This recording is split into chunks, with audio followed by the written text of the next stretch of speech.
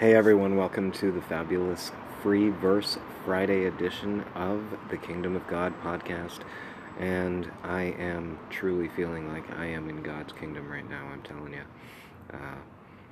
It is official, and it was a Friday that it was official again. And last time, I think I told you I checked my phone while I was doing one of these because I felt things were just so magical. That was the Friday that I actually filed the claim. And wouldn't you know, it happens to be exactly the full moon when I check my phone today to see if there's something magical going on today. And that magic was confirmed down at the courthouse. There has been no action on the court record from defense. Nothing has been provided to the courts from defense.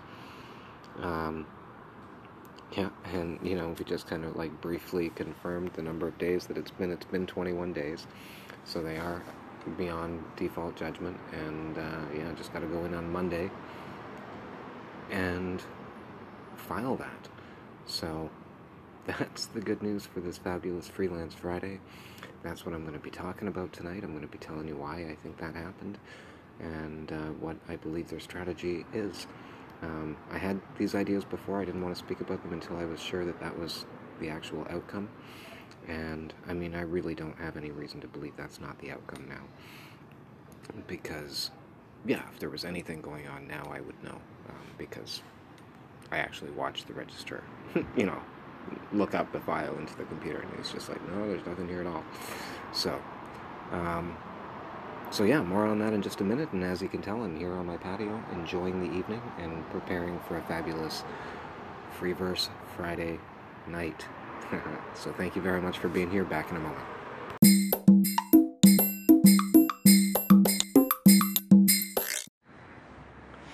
Alright, people, so, this is my patio on a Friday night. And I don't know if you can tell, but, it's just after 10 o'clock in the evening, nighttime. And it's like, you can feel the energy of a Friday night. Can you hear that music off in the distance?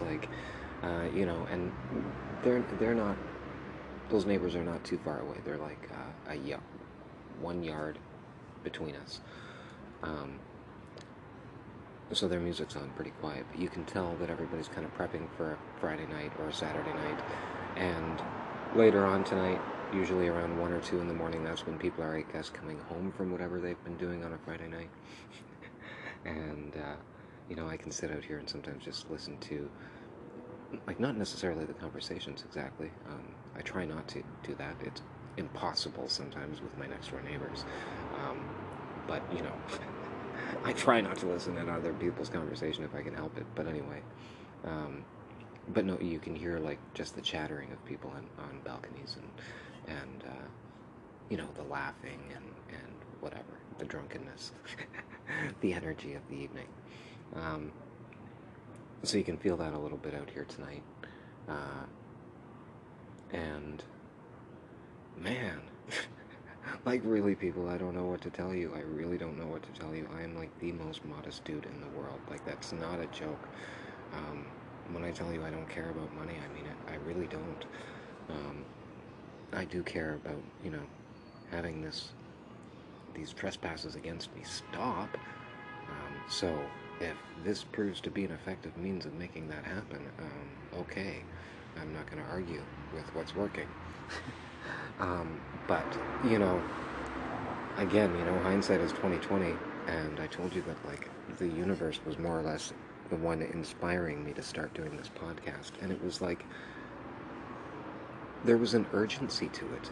It wasn't just no, you have to start a podcast soon. It's no, you need to, get on this, now, today. Start talking about this now. And, I didn't even really know what I was supposed to be talking about on my podcast initially. And now I get it. The universe always knows what's going on before I do.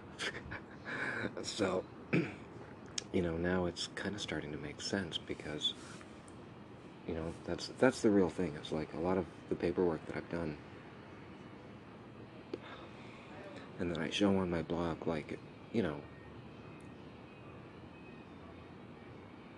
I don't want to, insult anybody by saying if you don't know anything about law and you look at that paperwork, it's going to seem very intimidating and authentic and blah, blah, blah. But the reality is, I think that's probably true for most people. I don't think it's for people who don't know a lot about law. And I think the reason that they do look, authentic and whatever, and intimidating a little bit, is because they legitimately are what they say they are. That's all it is. They are authentic documents. They are real. They have a legal force in the universe. And I think that's really kind of what's been up for debate in my, sort of greater microcosm, if you will. Like, not necessarily my immediate, well, no, that's not true. Like, in my immediate and, medium microcosm, if you will. Like, my social media influence, for sure, the people in the law community. Like, there's a lot of people in that regard that have been, nothing but praises, really, to say about anything I've done, but not at the same time really convinced that I've really done anything. There's no real proof of any success of anything in court. And, well, that's not even true 100%, but it isn't. I do have court experiences to talk about, but I've never been to trial. And, that's what people want to know, is whether or not these arguments that I make are going to actually stand up in trial. And what I'm basically asserting now is that, everybody's been asking, like, is silence truly consent? And I've said, well, it is in the civil court procedures and the rules of civil procedure. If you don't respond in a certain amount of time, that's it. You get noted in default, and then,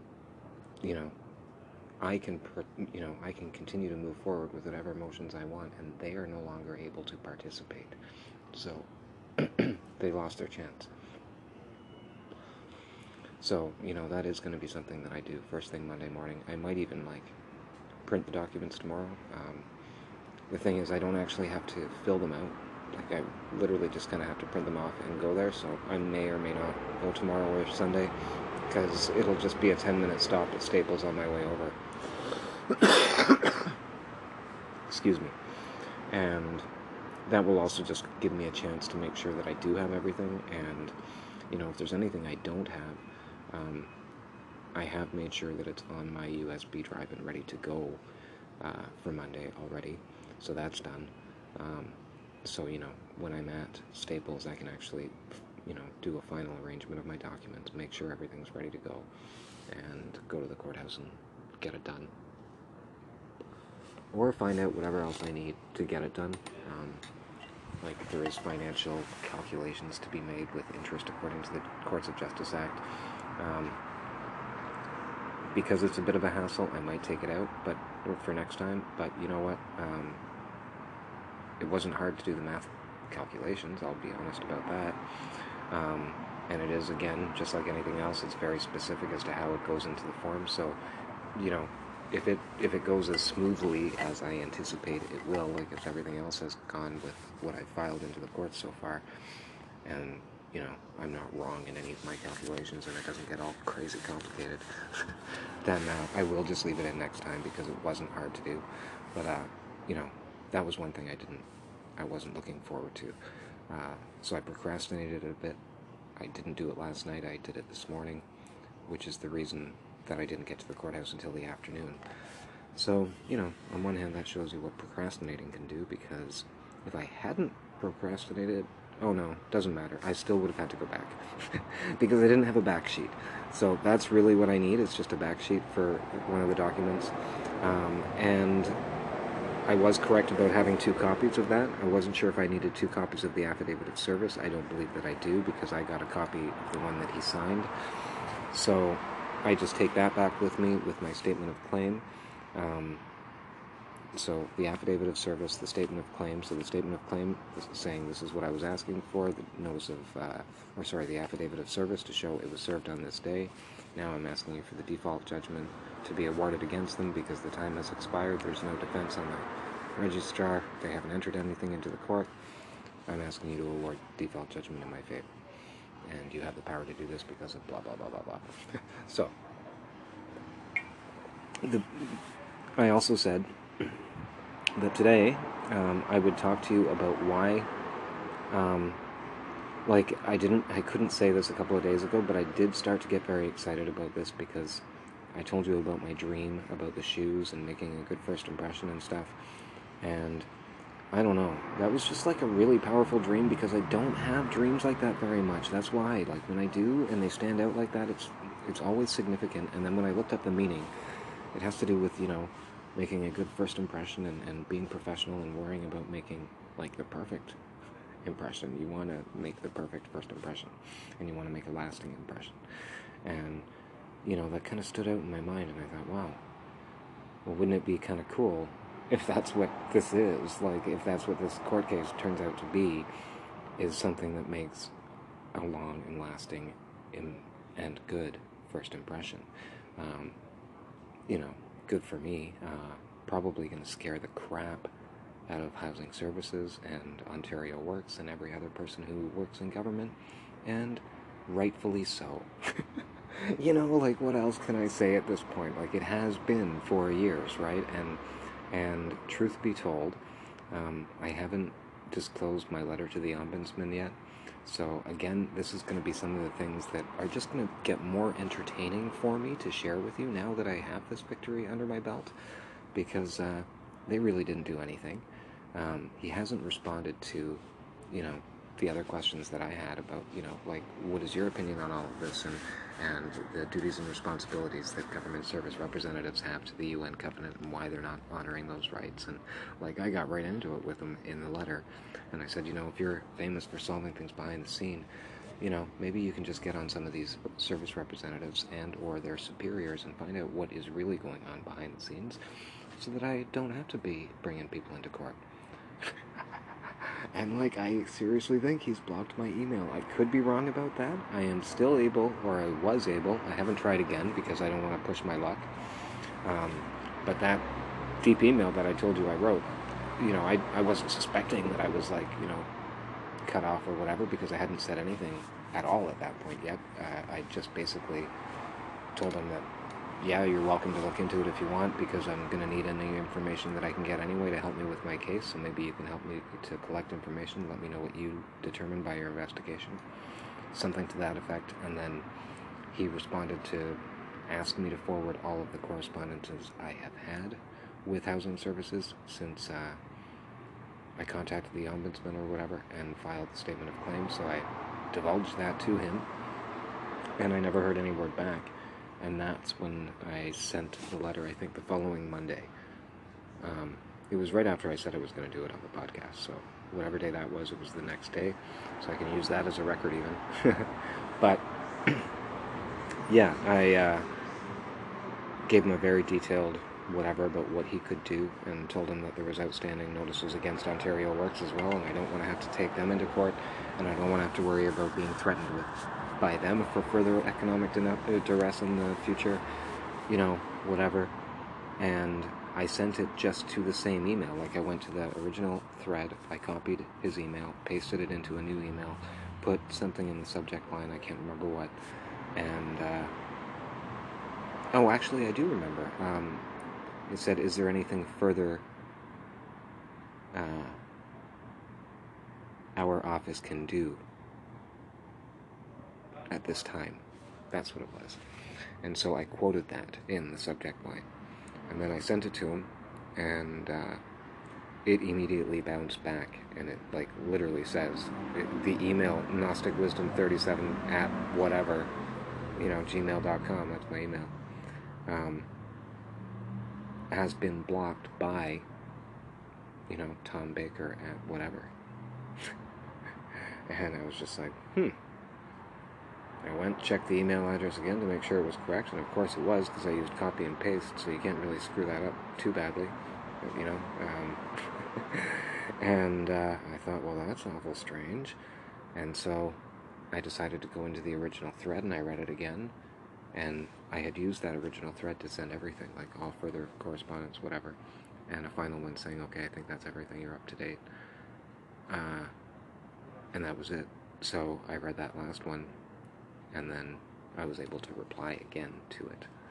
So I just did that. I replied, copied and pasted the message from the other email that I had just sent that bounced back, and it didn't bounce back. So, it might just be a security setting. That is a possibility. I want to make that clear just in case somebody thinks and knows about this technology and is thinking I'm being paranoid. I am aware that certain organizations, and especially government organizations and whatever that have security features on email, will only allow for emails to be sent to their inbox by their initiation. So they have to initiate the first email exchange, and then you can respond as many times as you want back and forth to that initial email, but you can't. It's to prevent spam and unwanted emails from people that might not be happy, whatever. So as a collections officer, for example, if I was still doing that and we were collecting or communicating with people by way of email, which I'm sure we would be doing because they would use anything that's up to date, but that would be a perfect example. I wouldn't want to take the chance on being harassed or having my email flooded with spam because of whatever. And so it would only be set so that only I can initiate outbound emails to people and they can respond to them, but people can't initiate an email correspondence with me. So it's very possible that that's just a setting he has. But either way, he hasn't responded to me. And I find that very funny as well, especially considering that the city of Ottawa hasn't responded to me either, because I told him that, I thought it would be a good idea maybe to try and sweet-talk the city into not filing as frivolous and vexatious, because I'm just going to perceive that to be even further harm to my character and defamation. So, and I can make these arguments in court. I have a feeling he just, basically took that, shared that with him probably. And that's okay, I don't mind. I wouldn't have written it if I would have considered all of these, nothing I'm telling you would have been, not considered by me beforehand. I don't do things without thinking about what the consequences could be, worst situations, so, I already considered what would happen if, he's just sharing every single detail that I give them with housing services. Well, like I said, this is why I'm very happy to do everything by written correspondence, because I'm not ashamed of anything I write. I'm very clear about everything I'm writing. I'm very clear about what I want to achieve with all of my writing, and it's consistent throughout with every department that I'm writing. And that's what's making this very difficult for the government as a whole, because nobody wants to be held accountable for it. And yet it's kind of all over the place that these trespasses are happening, if you will. So yeah, I don't know. I find it very interesting that they didn't even at least convince housing services that maybe it's not a good idea to, go into default. But again, here's the legal angle that I'm thinking of. And the problem is, keep in mind that I'm really not a lawyer. I'm just I learn the law as a layman would, as a common man would. So, I have my beliefs, and then I go and find out where those, rights that I believe I have are protected in law, and I find them, and, I then tell people I have these rights and what's going to happen if they don't honor them, and so on and so forth. But, see, I lose my train of thought so easily, but I know,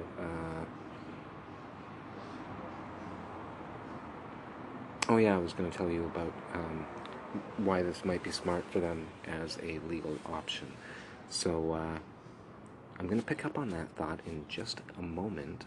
The reason I'm picking up on that in just a moment is because I'm out on my patio, and I know it's probably in my best interest that I don't go back inside and get them, but I didn't bring my cigarettes out with me. So I'm going to go in and get one, and then I'm going to pick this show up when I come back. Stay right there, I'll be right back. Alright peeps, I'm back, and no interlude this time, because I keep forgetting that I can do that on my phone out here. I've got to be honest with you, I kind of like the interludes though. It makes me feel a little bit more like a DJ. Anyway, I was going to tell you about some of the reasons why I feel that defense counsel may have gone this way. So, starting foundation for these beliefs must be rooted with the common knowledge that I'm coming from this with the understanding that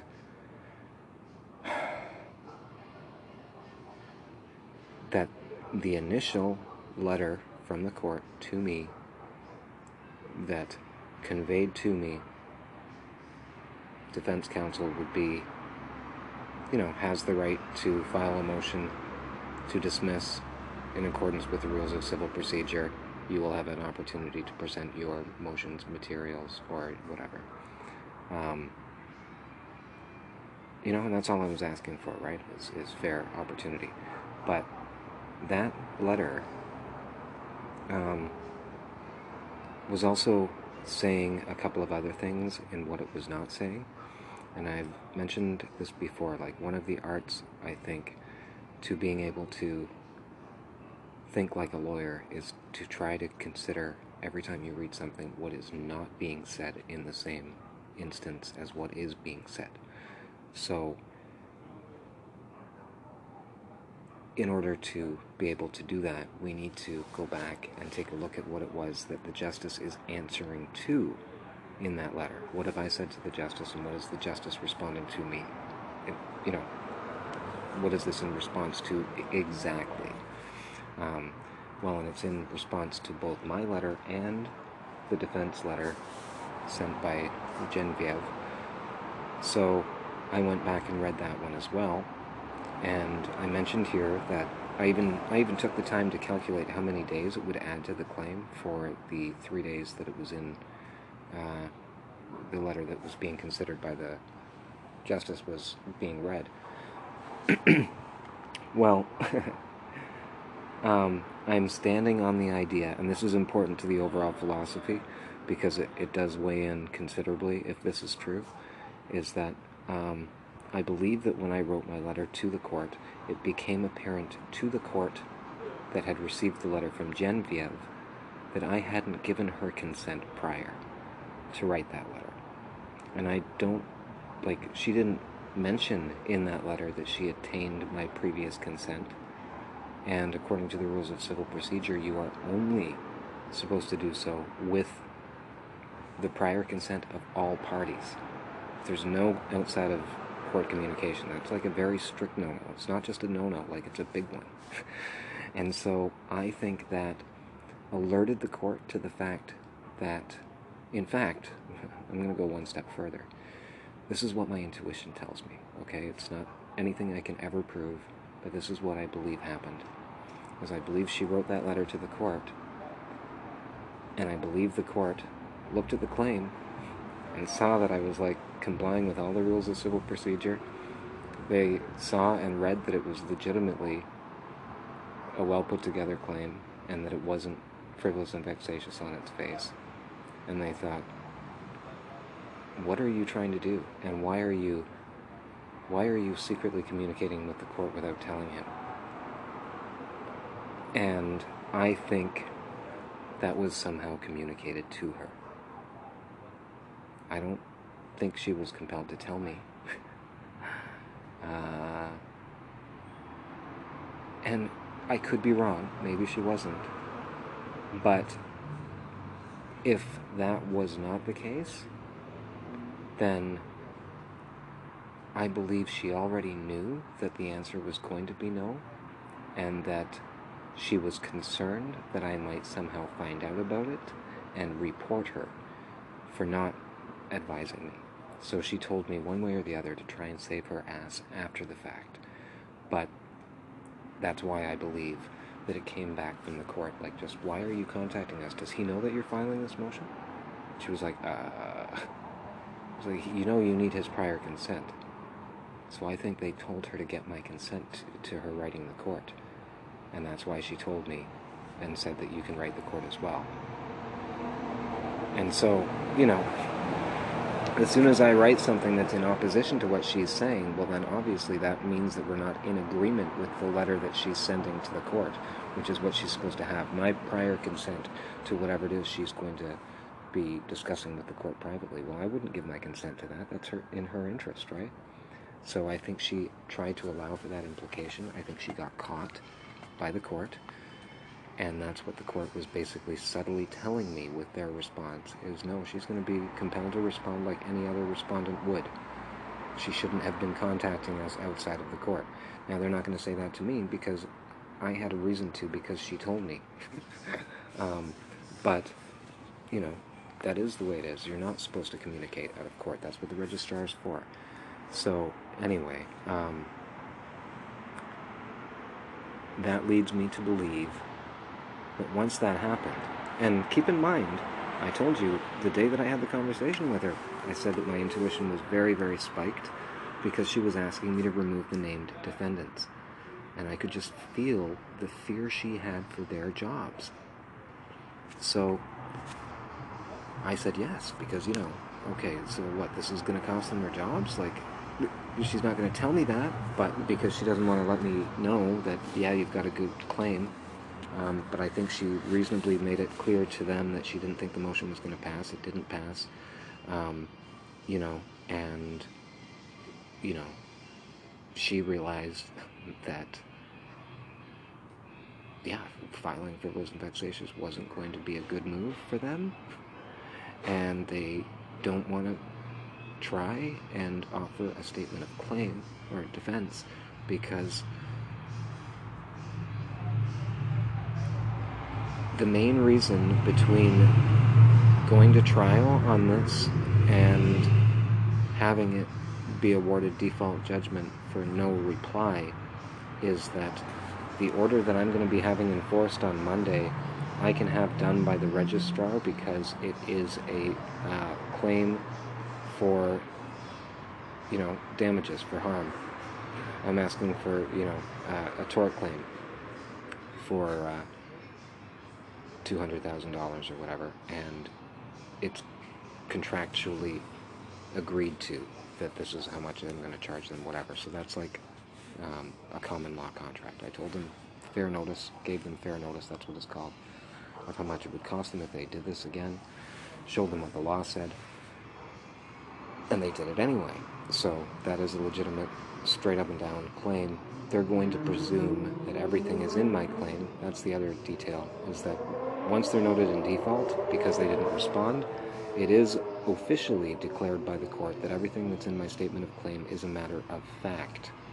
So they just presume everything is true, and if everything in that statement of claim is true, I am very much owed the money, so they can just pay that out to me, have them order to have me paid out, and that all gets done by the registrar. The benefit for them is that I believe, because it's not coming before a trial, that they may have the opportunity to avoid losing their job and or being charged criminally if it is discovered by the court that criminal negligence was in fact taking place, especially if it was determined or is determined by going to trial that it was willful criminal negligence on the part of these employees. That would be very, very bad for the reputation of the city of Ottawa, and it would literally destroy the careers of all three of those individuals. And my belief for this strategy, basically, one of the main sponsoring thoughts in addition to everything else that I've told you, is that I have a feeling the judges and justices, if they are aware of criminal activity taking place, I think they have to prosecute. I don't think it's optional. And I think it's entirely possible that defense read my claim and realized that some of the things that were done were actually very serious criminal charges, and that if they get discussed in court, I could be potentially entitled to much more than I'm asking for, because that was one of the things. And anything else this good court deems appropriate, blah, blah, blah, right? So, yeah, that's my best take on it. But I think that maybe they just think it's better to not speak to it at all and make it go away. Although it is an admission of everything being factual. That's why it's bad for them. But there's no criminal prosecution. They don't have a record. They're just going to be paying the statement of claim. And so, there's not going to be any prosecution or anything like that. And those matters in there, at least on their part, are considered to be dealt with, so, or at least for that particular time period anyway. So, and that's what I mean with respect to, it's a bit of a lose for me in a way, because now all of those bigger questions I wanted to ask about, having the forensic accounting done of the public trust, letting me administrate my own personal share of the public trust if you don't know how to allow me to repay my share of it and dispense of my natural wealth freely, in a way that's beneficial to both our countries. But yeah, and the other part of it might just be that this is literally the hardest thing for me to believe, but I've actually had friends say it to me in the past, and not I have had okay, I've had friends that are more social media friends, friends in the law community as well have said this, but what I'm speaking about right now really is my close personal friends, and my close personal friends kind of believed that somehow, some way, I would be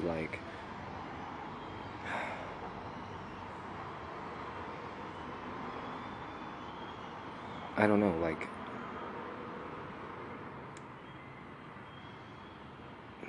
don't know.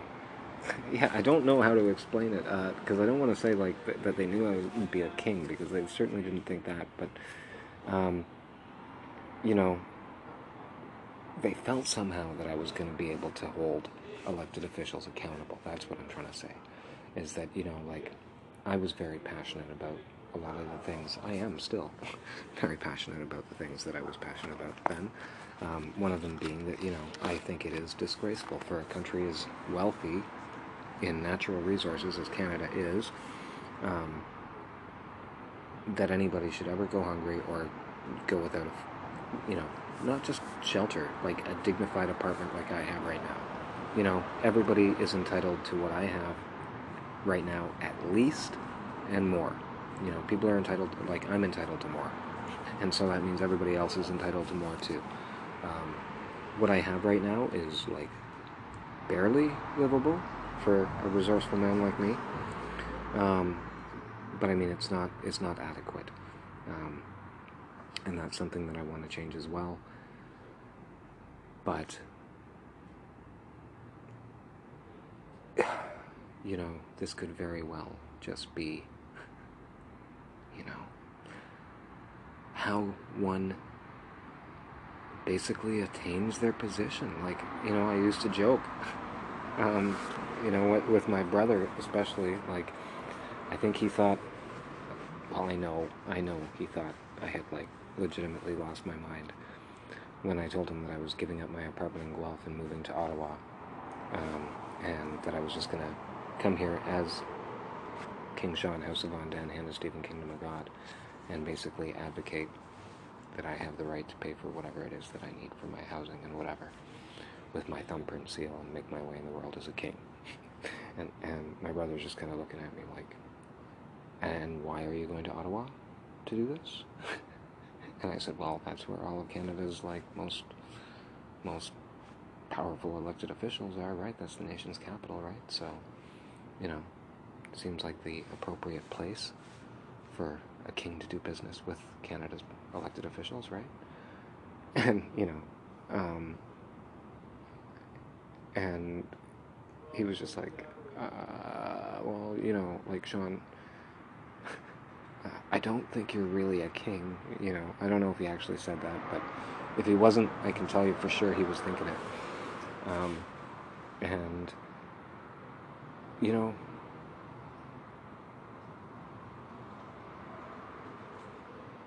I said to him, maybe not. I said, but, and again, I don't even know that he said that 100% for sure, but I knew he was thinking it. And I said to him, Michael, I said, whatever it is that you believe. Just consider this. I believe that I am. And I believe if I'm not, that I at least have a new and higher understanding of the law than the average person does by a long shot. And I believe that if I want to demonstrate that position in the world, you got to start at the bottom and work your way up, right? I said, so that's what I'm going to do. I'm going to start at the bottom, and I'm going to work my way up. And I'm going to do it in Ottawa.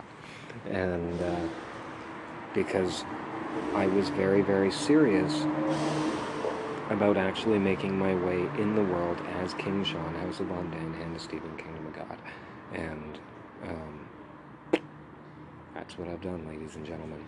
And I think that what I was saying about, that kind of metaphor, that ideology of like working my way up, I kind of think that's what's happening. Like, I really do sort of see the universe as kind of like a big universe city. Get it? Universe city, university. School of hard knocks, real life. That's the real school. And, like, on a mystical level, I believe that the people who are running the show, they knew that I don't know, that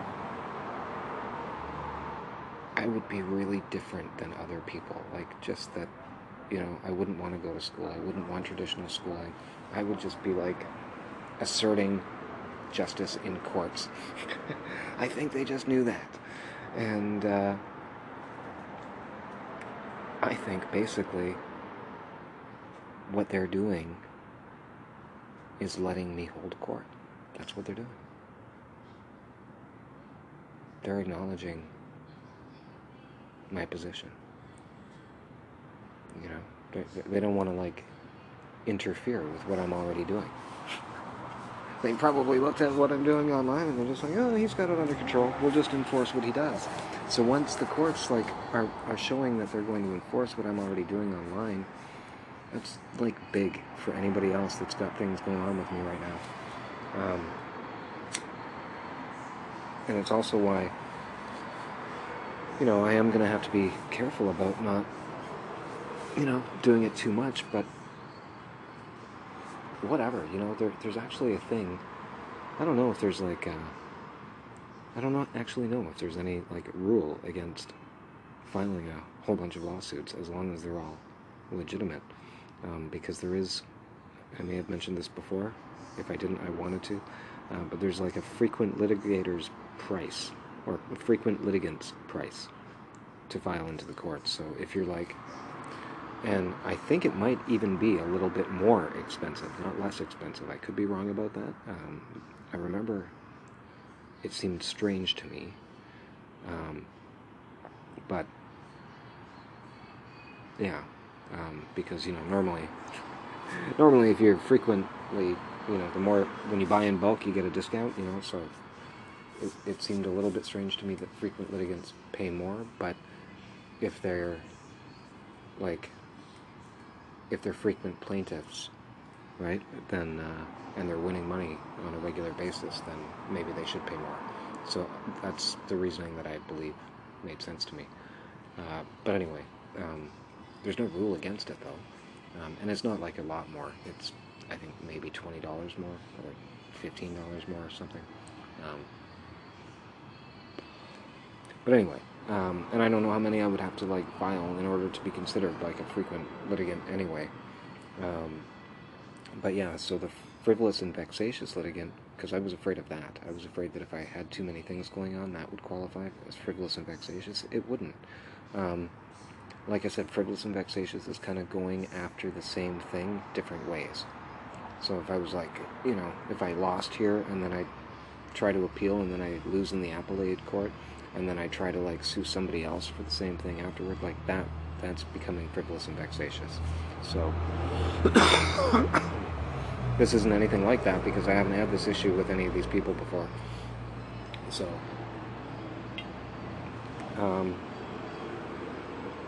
yeah, I don't know. I'll tell you, it is very interesting for someone in my shoes to be thinking about all of this stuff, though, because, you know, it's like 0 to hero, basically. You know, like, yeah, living on $600 a month to winning $210,800 in a lawsuit, 2 weeks after I was worried about losing my home. Like, tell me the universe doesn't work in mysterious ways, but tell me that isn't also proof of how, the greatest challenges in our life prompt us to do things that we wouldn't otherwise do, And it is true, I haven't been vexatious with any of the people that have been harming me, because this is the first time I've actually filed anything into the courts, and it was absolutely out of necessity. And so now that that's been done and taken care of, maybe this will help to make sure that I'm not harmed by any other organizations in the future. So that's the hope, ladies and gentlemen. I may have more to say, so I may come back to give you some final thoughts before I say goodnight. But I think that's pretty much my show for now. I will share the documents once I have them filed, the default judgment thing, and explain that. And yeah, we're going to get back to the, Letters Out Loud series and all that stuff in good time. This is just far too exciting right now, and let's face it, I think everybody's a little bit more interested in knowing how this stuff works in, the practical court system that we have, and that's what we just discovered. So this is a big, big victory, ladies and gentlemen. The only real potential now, and this is like true, is that, if I were to be, like, the only way that this can, like, be changed now is if I were to be, like, tackled or something on my way to the courthouse trying to file the notice of default. And I realistically do not think that's going to happen. I think if they wanted to serve me, they could serve me with email over the weekend. There's all kinds of things they could do. I'm not anticipating that's going to happen. I already mentioned on Thursday night on my blog that, they were going to be in default at the end of that day. So if they were in disagreement with my belief, I know that they are reading my blog at least enough to find out what the hell I'm doing. They would have emailed me and said, no, we're not in default, or something. They would have done something. They're keeping track of what I'm saying about them. So if they know that I'm going to go to the courthouse right away and file them in default the day that I'm able to, then they would have, if they were going to do something to try and intervene with that, I'm pretty sure I would have heard about it by now, at least by way of email. Because she knows I'm not, like, unreasonable. If she just emailed me and said, no, hey, I thought we had until whatever, can you give us until then? I would have said, yeah, fine, what are you doing? I would have probably said, what are you doing first, and then said fine after she told me. But anyway, that is my show for today. Thank you very much for being here. Be back to say goodnight in a bit.